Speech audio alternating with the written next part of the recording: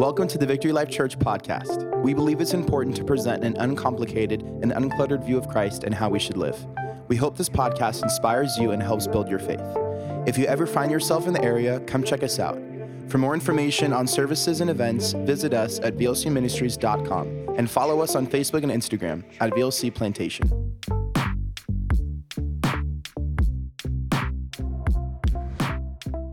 But we are finishing our series on Malachi. I love the book of Malachi. We're seeing the other side of worship. We're looking at Israel and what God is saying to us through the nation of Israel. And they had some type of dialogue, some type of dispute with God. 6 major disputes with God. And so God sort of dialogues back with them through the prophet Malachi. Last week, Jacob brought a great message that I wanted to bring to you on giving.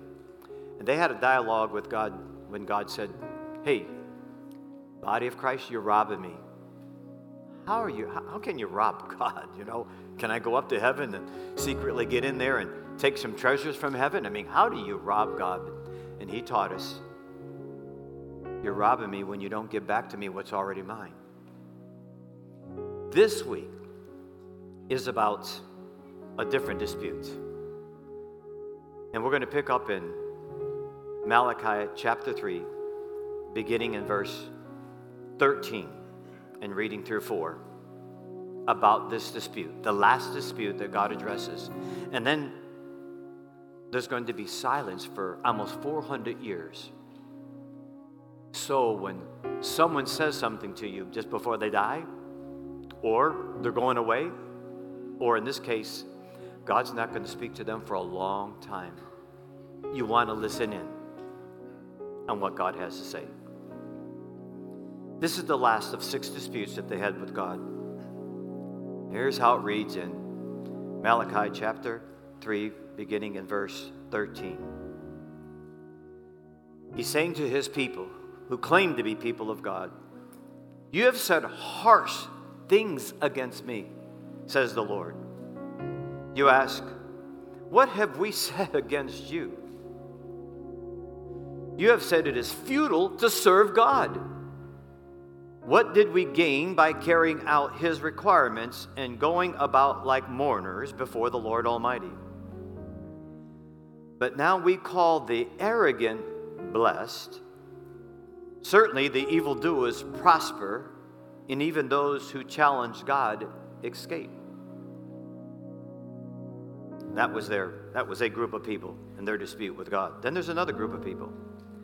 Then those who feared the Lord talked with each other, and the Lord listened and heard. A scroll of remembrance was written in his presence concerning those who feared the Lord and honored his name. They will be mine, says the Lord Almighty. In the day when I make up my treasured possession, I will spare them just as in compassion a man spares his son and serves him. And you will see again the distinction between the righteous and the wicked, between those who serve God and those who do not. Surely the day is coming. It will burn like a furnace. All the arrogant and evildoers will be stubble, and on that day that is coming will set them on fire, says the Lord Almighty. Not a root or a branch will be left to them. But for you who revere my name, the Son of Righteousness will rise with healing in its wings, and you will go out like calves released from the stall. Then you will trample down the wicked. They will be ashes under the soles of your feet on the day when I do these things, says the Lord Almighty. He concludes with these words, "Remember the law of my servant Moses, the decrees and laws I gave him on Horeb for all Israel." And here's the final words before 400 years of silence.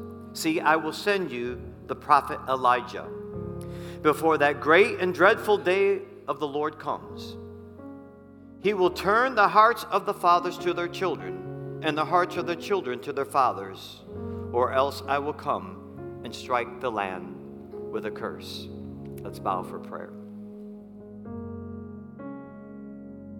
Lord, you are here. We know that.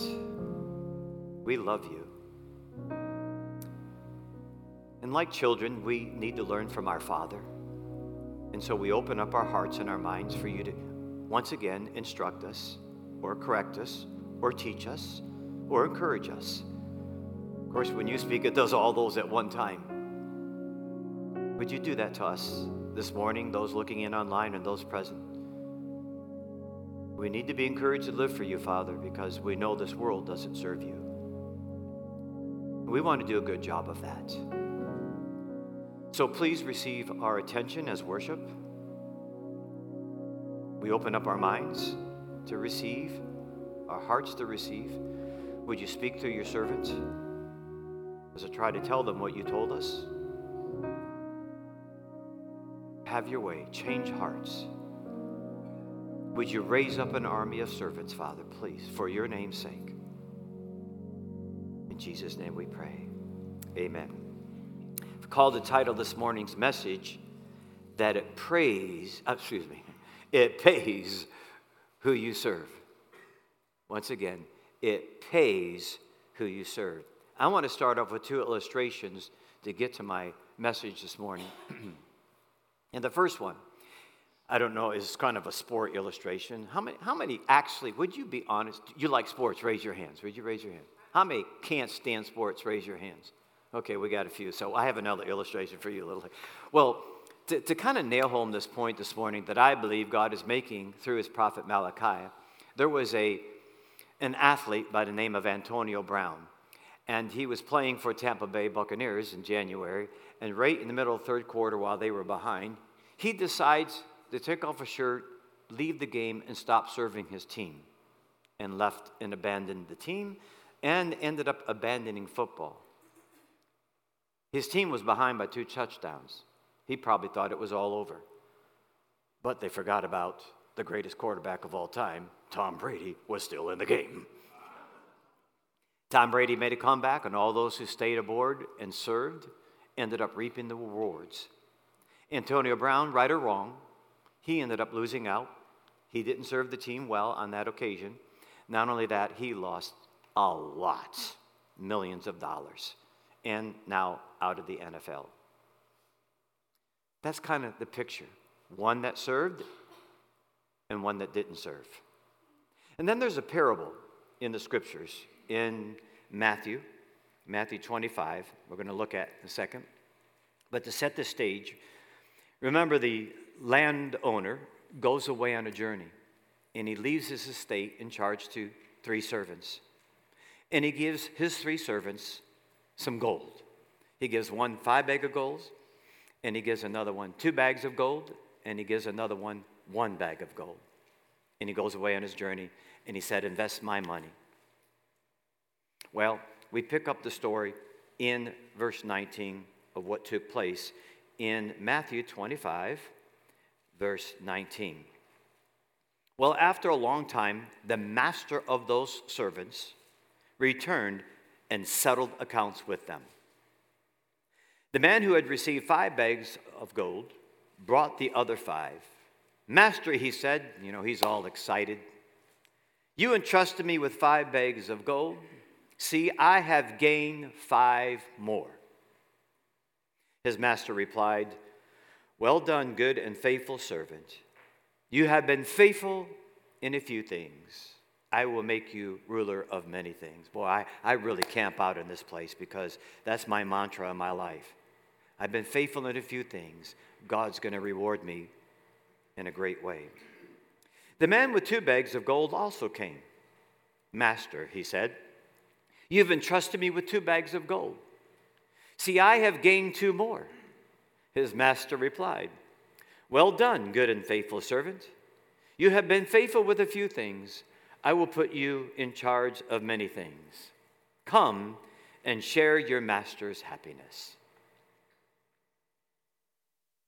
Then the man who had received 1 bag of gold think it would have been kind of easy for him. He had only been entrusted with one thing. Master, he said, I knew that you're a hard man, harvesting where you have not sown and gathering where you have not scattered seed. So I was afraid and went out and hid your gold in the ground. See, here is what belongs to you. His master replied, you wicked and lazy servant. So you knew that I harvested where I had not sown and gathered where I have not scattered seed. Well, then you should have put my money on deposit with the bankers, so that when I returned, I would have received it back with interest. So take the bag of gold from him and give it to the one who has 5 or 10 bags. For whoever has will be given more, and they will have an abundance. Whoever does not have, even what they have will be taken from them. And throw that worthless servant outside into darkness, where there will be weeping and gnashing of teeth. How much do you really appreciate God or Jesus in your life and what he has done for you in your life? If you love him, you will serve him. Jesus said, if you love me, you will obey me. So I want you to think this morning, are you really, truly a servant of God? Or are you like the group of people in Israel that said it doesn't pay to serve God? In fact, that's the first point I'd like to talk to you about this morning. About this group of people that said it does not pay to serve God. Again, there are two people in this group, the complainers or the whiners in the first group. People who do not believe it pays to serve God. First of all, we see in verse 13, notice how they reacted to God. You have spoken arrogantly against me. I mean, we know arrogant people. They look down their nose. They think they're better than anybody else and everybody else. They have all the answers. They think they're superior. This is the attitude that these people had toward God. They dishonored the name of God. And in Malachi, we get a picture of this over and over again. In fact, over 11 times, God said, you have dishonored my name. Here's God's reaction in Malachi 1:6. He said, a son honors his father, and a slave his master. If I am a father, where is the honor due me in serving? If I am a master, where is the respect due me, says the Lord Almighty. This guy with one bag, of course, he gave no respect to his master. It is you priests, you leaders and priests of the home, who have shown contempt for my name. But you ask, have we shown contempt for your name? We explained to you over and over in Malachi how they showed contempt for his name.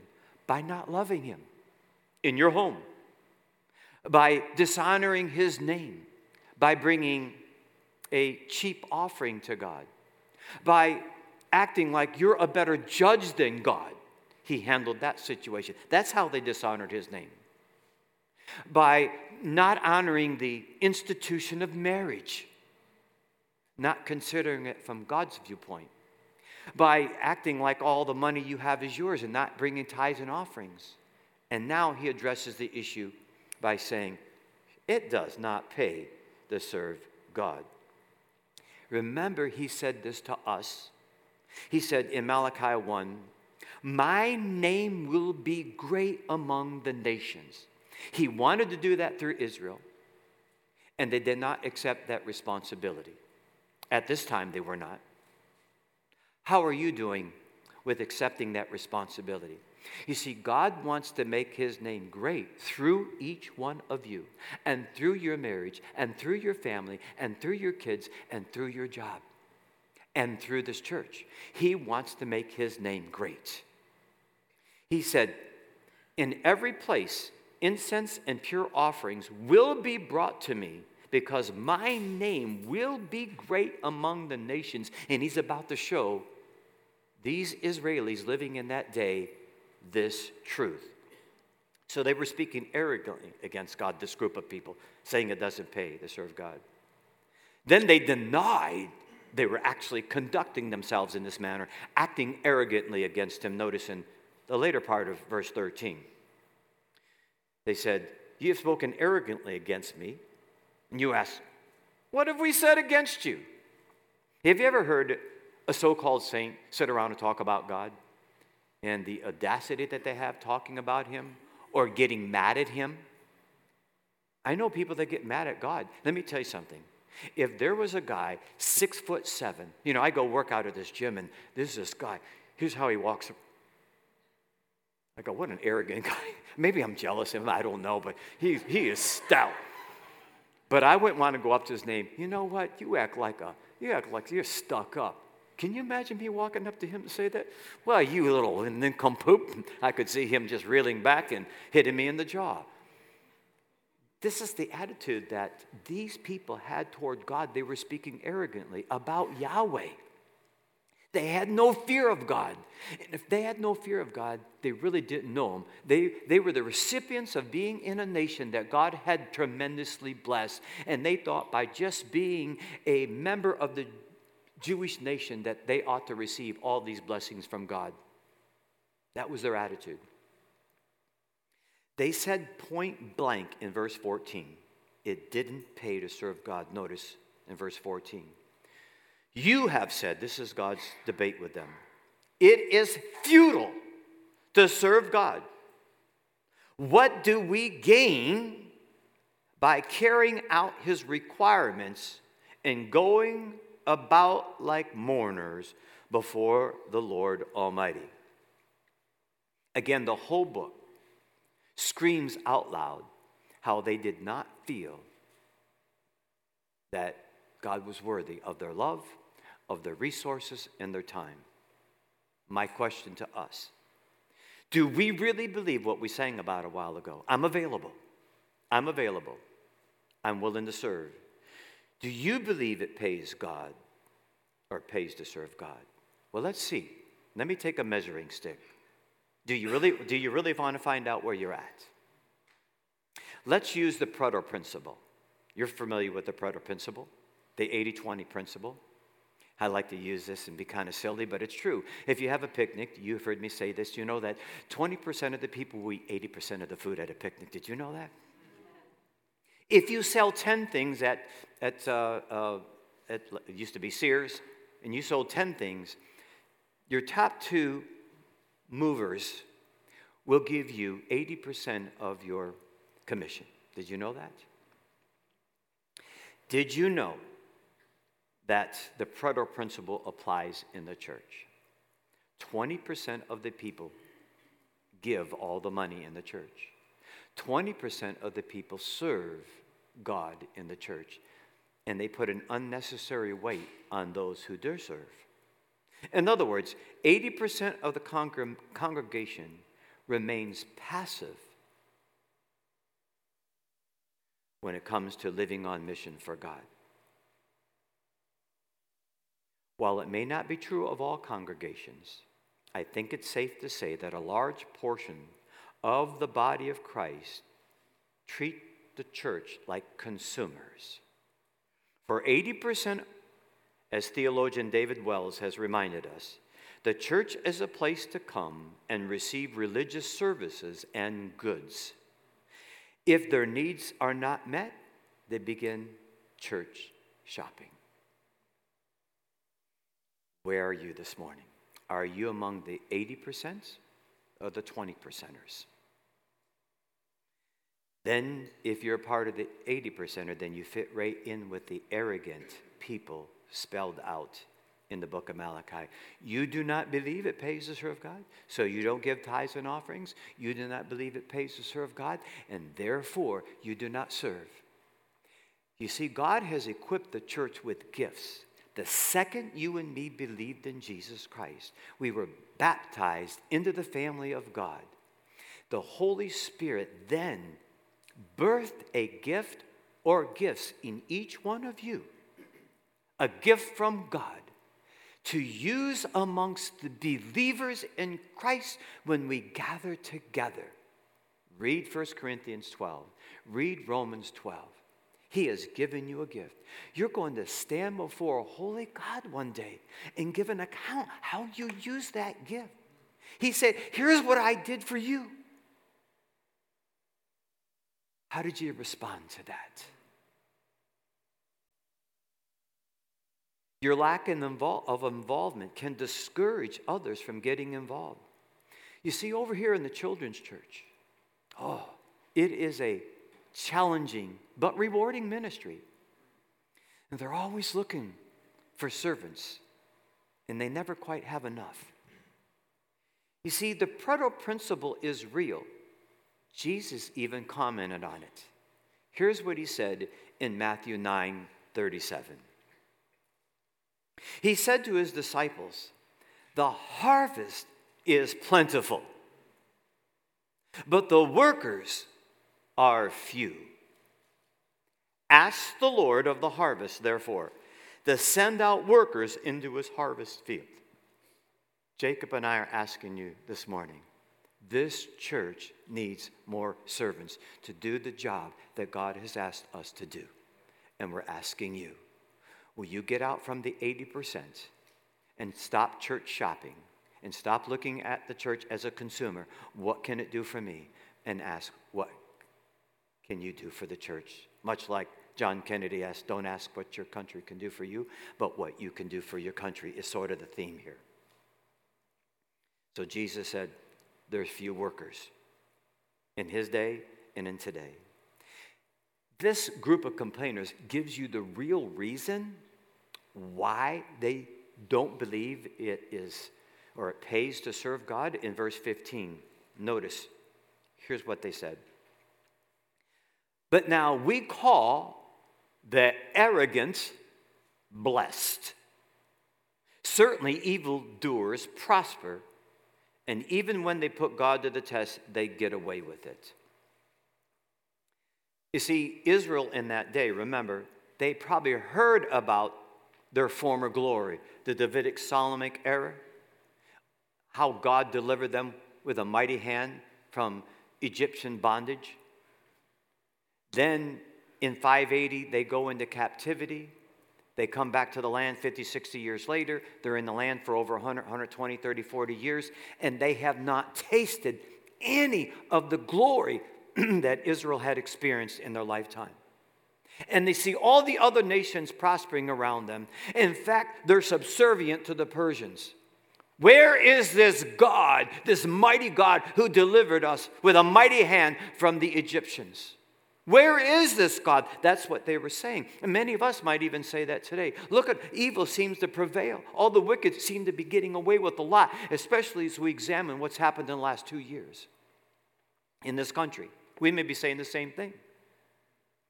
It doesn't pay to serve God because you're looking at your circumstances. I absolutely believe it pays to serve God. Are you in the 80%? Are you coming up with reasons not to serve God? Like, I really don't have the time. You don't know how busy I am. We have a parable in Scripture that talks about that. Remember, Jesus inviting us to have a relationship with Him, inviting us to have a home in heaven, and He sends the invitation out, and all the excuses are given. Do you recall that parable? Well, I got to go bury my dad, or I got some cows to attend to, or animals to attend to, and I got some business deals that I need to get done, right?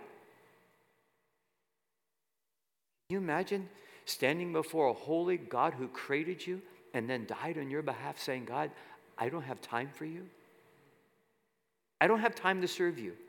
We come together an hour and a half on a Sunday. As a pastor, I have never tried to burden a church down with church work because I believe most of our witness is out there. And if we come and hide in a building 4 or 5 days a week, then we won't be the light that God wanted us to be. So we don't ask too much of you. When you come here, would you help serve in this church? Will you be one of the 20 percenters? That's one group of people that God addresses. Now there's another group that thinks a different way in this passage, and God brings it to our attention. Not everyone's thinking like this. Not everyone's thinking like the 80 percenters. Just because they're in the majority doesn't mean they're right. And so now let's look at verse 16 and 17. Then those who feared the Lord talked with each other, and the Lord listened and heard. A scroll of remembrance was written in his presence concerning those who feared the Lord and honored his name. On the day when I act, says the Lord Almighty, they will be my treasured possession. I will spare them just as a father has compassion and spares his sons who serve him. There are people who say it pays to serve God, and this was a group of people that said it pays to serve God. There are two people I kind of recall who remind us of this, it pays to serve God. One was Elijah. You remember when he said, choose this day who you'll serve. If Baal be God, how many remember the challenge? Raise your hand in the Bible, right? You know the challenge, because if you don't know it, wait, so I'll stop again. How many remember the challenge of Elijah all serving Baal? And they brought the servants to this nice little fire pit, a big fire pit, and he challenged them. Okay, if your God be God, then he's going to devour the sacrifice and he's going to prove that he's God. And they took a half a day and couldn't do anything. And then Elijah called on God, and God swallowed up the whole sacrifice. And they ended up killing all the priest who served Baal. He said, choose this day who you're going to serve. But there's another character in the Bible that posed this challenge, and that was Joshua. Joshua served under the commander of Moses. He experienced all the miraculous works of God. Then he's now the commander, and now he's taken over almost every single nation that God asked him to conquer. And he's about to fade out of his commandership. And he challenges the people before he leaves and says this in Joshua 24:15. But if the serving the Lord seems undesirable to you, then choose for yourself this day who you will serve. Listen, Jesus said you can't serve two masters. And by the way, there's only two. I wanted to call the sermon, are you in the game or are you on the bench? You either serve God or you serve the world or the world system or you serve yourself. There's no in between, guys.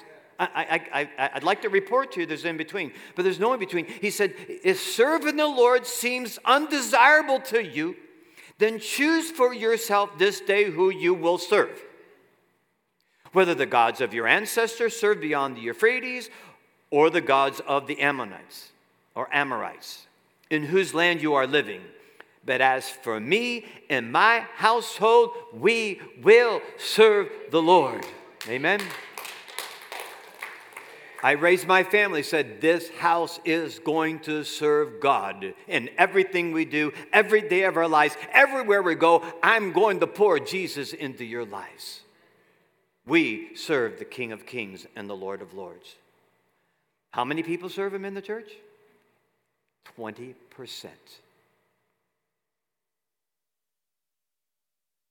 What do these 20%ers look like? Verse 16. Notice, they feared the Lord. Then those who feared the Lord talked with each other. The beginning of wisdom, God said, is that you fear me. I was brought up to fear authority, and so certainly I feared God. I learned to fear him properly. At one time, I feared him improperly. I thought he was some big, bad God up there that just, had it in for all of us until I read the Word of God, until I became a believer. Then I learned what he meant by fearing the Lord. They feared the Lord. That's the beginning of wisdom. And then also they talked with each other, encouraging one another. Notice, in the latter part of verse 16. They talked with each other, and the Lord listened and heard. Well, they were serving. They encouraged one another. 1 Thessalonians reminds us, therefore, encourage one another and build each other up, just as in fact you are doing. God wants the believers to encourage one another.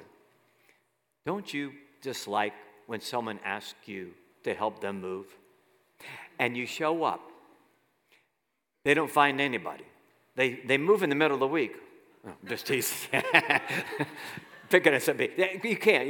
You had to move. I'm picking on one of my buddies here. But they don't. No one shows up to help them move. They don't have anything packed. The drawers are still filled with underwear and T-shirts. I don't want to help them pack. And you're taking off a half a day and you've asked your other comrades to help you. If you come and ask me to help you move, I make this commitment to you. I will help you move, but I have the right to come in your home Friday before Saturday to make sure you packed everything, because otherwise I'm telling our buddies, we're going golfing. You had no respect for me to think about we're taking off a half a day to help you move, and you want us to help you pack? You haven't done a cotton picking thing. You put an extra burden on those who end up helping that family move. And I've done that and been worn out because we didn't have any helpers. Jesus said it. I've got a lot of work that needs to be done. Pray for the laborers. I need laborers. Here's Jesus dying for us on the cross. Can I sign you up? Can I sign you up? After all, I bought you. You're mine. Yes, Master, whatever you desire. She would be our beckoning call. I'm available. Ask me, God. Whatever you want me to do.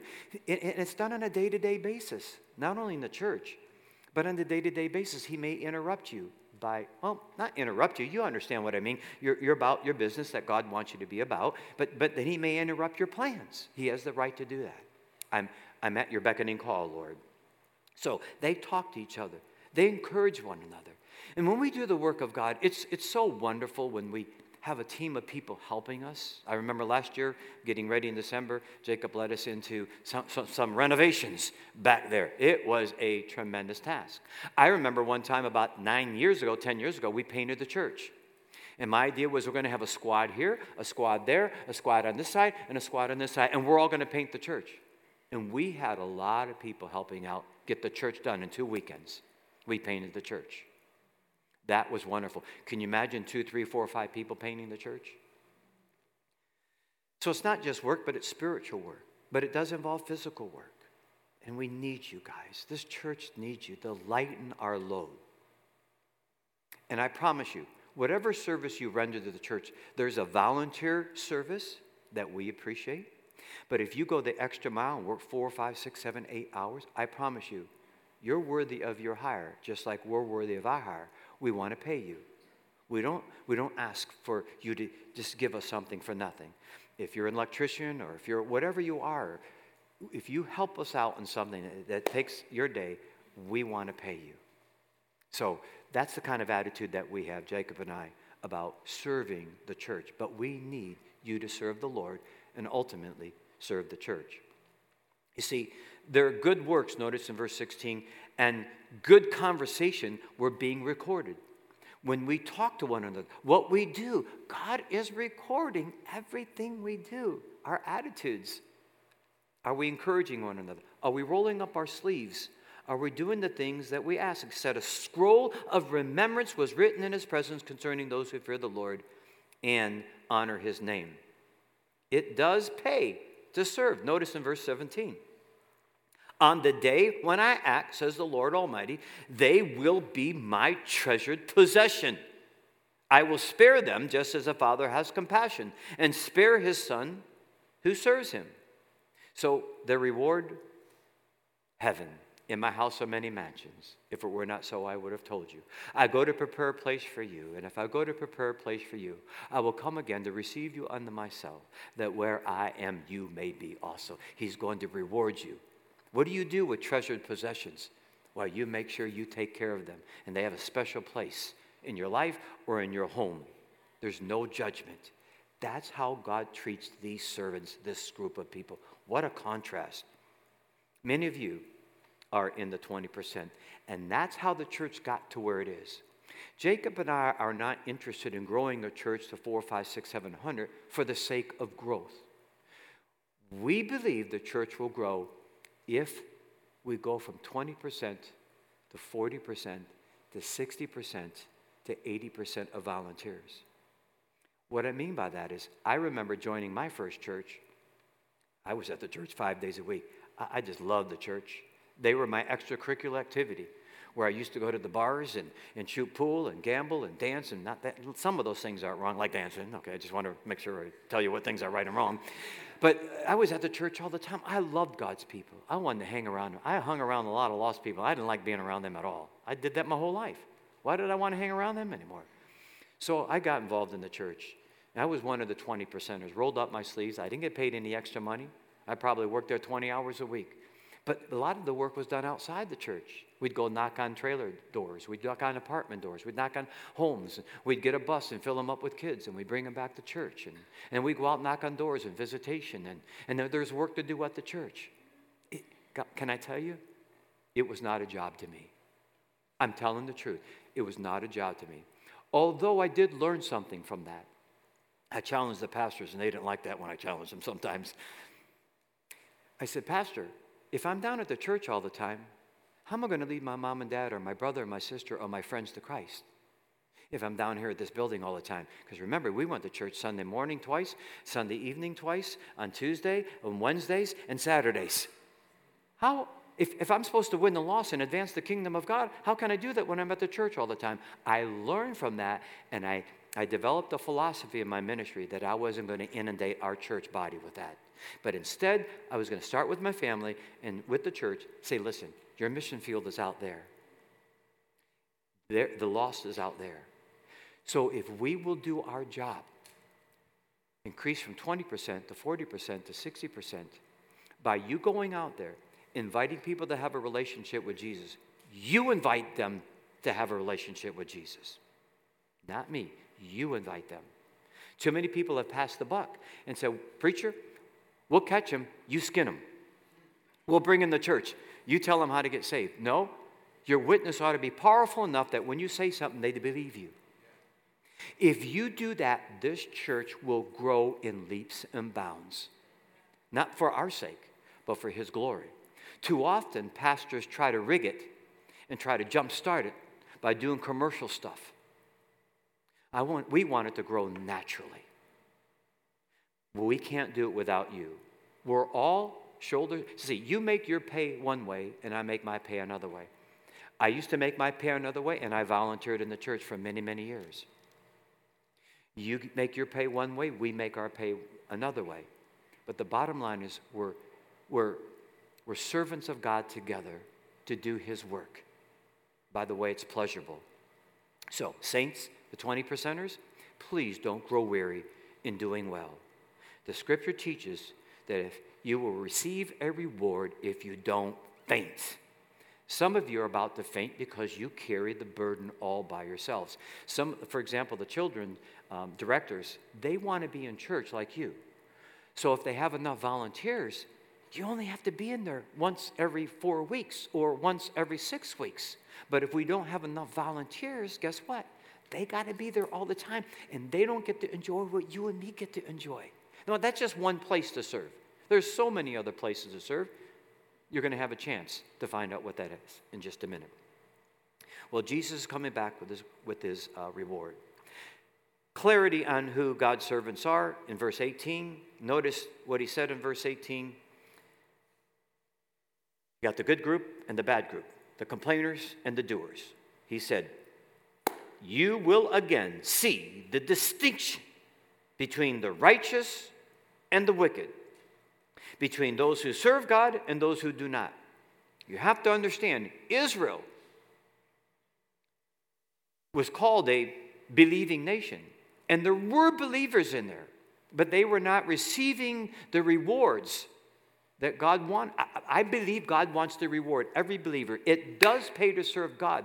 But if you serve God and you walk away from God, you're in greater danger than the people that are lost, because God said, those who I have given much, much more is required. Look what he did through the nation of Israel. They saw the glory like no other nation in the entire world. They heard about, they saw, they experienced the glory of God like no other nation in the world. And now they turned their back on that God and started marrying into the other cultures and started worshiping the other gods. And then they wonder why they're in the predicament they're in and not receive the blessings of God. And they could not distinguish between the righteous and the unrighteous. And so Jesus declares, God declares, listen, there's coming a time when we're going to clearly distinguish between the righteous and the unrighteous. Remember the parable of the tares and the wheat? Jesus told them another parable in Matthew 13. The parable of the kingdom of heaven is like a man who sows good seed in his field, but when everyone was sleeping, the enemy came and sowed weeds amongst the wheat and went away. And when the wheat sprouted and formed heads, the weeds also appeared. The owner's servant came to him and said, Sir, didn't you sow good seed in your field? Well, then where did the weeds come from? Well, the enemy did this, he replied. The servant asked him, do you want us to go and pull them up, the weeds? No, he answered, because while you're pulling the weeds, you may uproot the wheat with them. Let both grow together until the harvest. At that time I will tell the harvesters, first collect the weeds, tie them in bundles to be burned, then gather the wheat and bring them into my barn. That's when there'll be total clarity. But that doesn't mean there's no clarity between now and then, because I absolutely believe, we absolutely believe, God wants to bless those who are completely his. The problem is they thought they were his. They were not being blessed. They were worse off than the other nations because they had experienced the glory of God. Now they're receiving the judgment of God because they rejected him and they could not see. Now notice, though, the condemnation for not serving in verse 1, chapter 4. We're almost finished. Surely the day is coming. It will burn like a furnace, these complainers, this 80% who don't serve. All the arrogant and every evildoer will be stubble. And on that day is coming, I will set them on fire, says the Lord Almighty, and not a root or a branch will be left to them. Wow, that's the condemnation God has for the first group of complainers that said it doesn't pay to serve God. I'm going to go enjoy life. I'm going to do what I want. I don't have time for you, God. I don't have the resources for you, God. I'm going to serve myself. Remember the commandment, I must come before yourself. Notice the commendation in verse 2. Verse 2 tells us what will happen to the other group of people. But for you who revere my name, the Son of righteousness will rise with healing in its rays, and you will go out and frolic like a well-fed calves. Wow. It's a fearful thing to fall in the hands of an angry God. But now, this scripture talks about you will be blessed. And it tells us in verse 3, actually, you will rule. Notice, then you will trample on the wicked. Well, we'd like to do that right now. They will be your ashes under the soles of your feet on the day when I act, says the Lord Almighty. These are the people that believe it pays to serve God. Do you, church, believe it pays to serve God? There's no other way I can know, you can know, unless you put it into action. Jesus said about the religious leaders, listen, do what they tell you, but don't do what they do. The only way I can tell you love God, the only way you can tell I love God, is you put it into action. Faith without works is dead. Well, that means I need to be giving up. The lights went out. On my last point, there's still time to serve. And this is going to be kind of an invitation to you. It's always challenging to me as a pastor that I want to encourage myself and encourage you guys. But the scripture kind of indicates that he's a father and we're like children, and he kind of always needs to adjust our thinking and our ways and our actions. That's the Bible. And God's challenging you and me this morning. There is time to serve him. And he sums it up in verse 4. To the Israelites, when he said to them in verse 4, remember the law of my servant Moses. They had forgotten all about that. The decrees and the laws I gave him at Mount Horeb for all Israel. Today, God is saying to the 80%ers, today is a day. Today's a day you have a chance to listen and respond. Remember my word as it is being proclaimed, it is being preached. While there's time, you have time to get aboard and listen to the word of God and act. So you're going to have a chance this morning to put this in action. Secondly, God encouraged them and he encourages us with his word, with teachers, prophets, Bible study teachers. Notice in verse 4 as we end in verse 5. Well, remember the law, and then he said in verse 5, I will send the prophet Elijah to you before the great and dreadful day of the Lord comes. Again, that has a near and far prophecy here. It's talking about John the Baptist coming before the Lord, who would die on the cross, and then the day is coming, and I want to talk more about this in the near future. It's not all for the far future. That day came when he came and destroyed Israel for killing the prophets and killing the Son of God and destroying Israel off the face of the earth for a period of a couple thousand years. That's what he's talking about here. But he tells them, listen, I'm going to send you John the Baptist. He's going to encourage you to repent, and he's going to give you a chance to get your heart right back with me this morning. God is asking you to turn from being selfish and begin to serve him. He's given you a gift, and he wants you to use that in the church when we gather together, not just 20%, but 80% of the people. And then he tells them that I've given you teachers and prophets, and they're going to turn your hearts back to God. He ends that, and we don't hear from God for 400 years. So are you listening to him this morning? If you are, you're going to have a chance to act on that. I think every one of you in front of you, do you have one of these cards? We're going to ask you to do this. See if you have a pencil or a pen or some lipstick or a phone, something. But we made these on purpose for you. So everyone, you got one in front of you? Does somebody not have one? Does anybody not have one? I don't know if we have any at the back, if we can make sure that we have them. Is there any more in the back there? My grateful servant, Javier. Is there any more back there? It's very important. We went to great lengths to make sure you have one of these if you don't have one.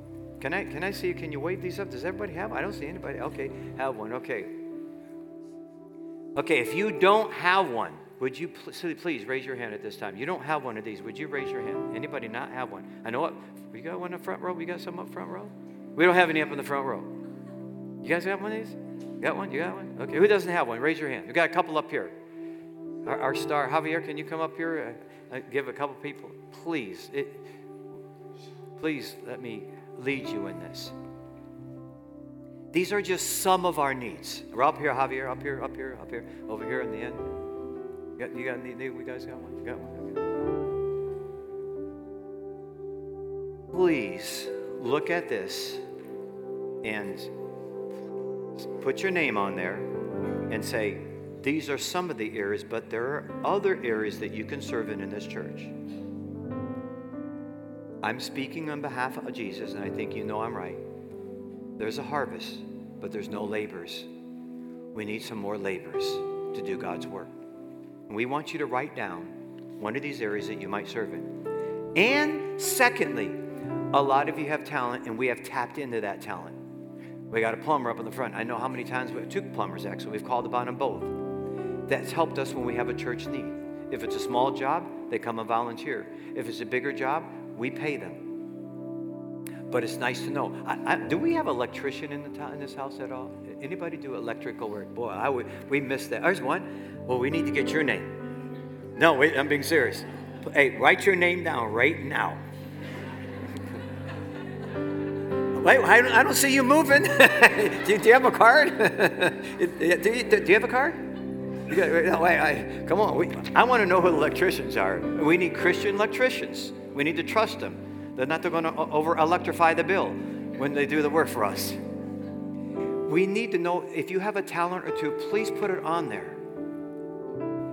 Okay, I'm going to be quiet for a minute or two while we think about this. God, how can I serve this church?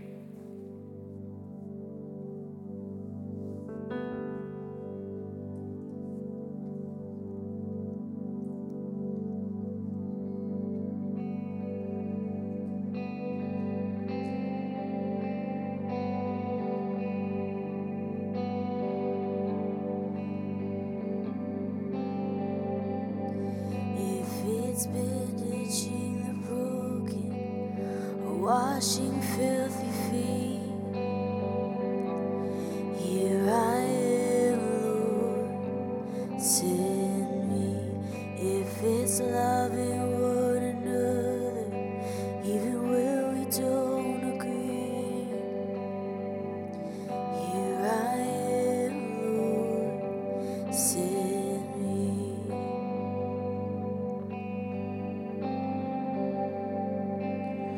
If I'm poor or if I'm wealthy, I'll serve you just the same. And here I am, Lord, send me. On the mountain or the valley, and I will choose to praise. And here I am, Lord, send me.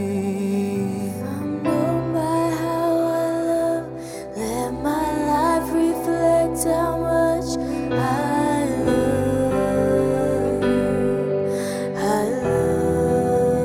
you, and before you even ask, oh, my answer will be yes, 'cause I love you, I love you.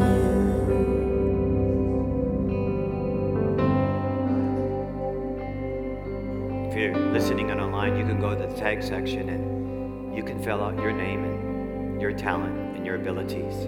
And let us know where you'd like to serve. Some service by being prayer warriors, by the way, that may not be able to be here for some reason. That's a great way to serve. Also, go on our website or go online and Google free gift test. There's a free gift test you can take. You may not know what your spiritual gift is or your spiritual gifts are, but please go online and take that free test. Then you can go to our website, the church website, and fill out the form and say, I've discovered I got the chance, I've got the gift of preaching, okay? Or I've got the gift of electrician. I don't know, that's a talent. But then there's spiritual gifts. Go to Romans chapter 12, 1 Corinthians chapter 12, and you will get an idea of what God means by spiritual gifts. And they need to be employed here. We are Indeed.com here. We are employing people with spiritual gifts. And by the way, I think the darkness is not necessarily from us, our problem. I think some things happen. Is that true, or is it just... If we can turn on the lights a little bit lighter at this time. Sometimes we've had some problem with the lights, but now we can get a little lighter. Oh, you're out there still. You haven't left. Something else I want to do at this time, so please turn this in the back on the way out. Put it in the offering boxes. There's one right in the middle, and there's a couple in the middle. Please give us a record of this.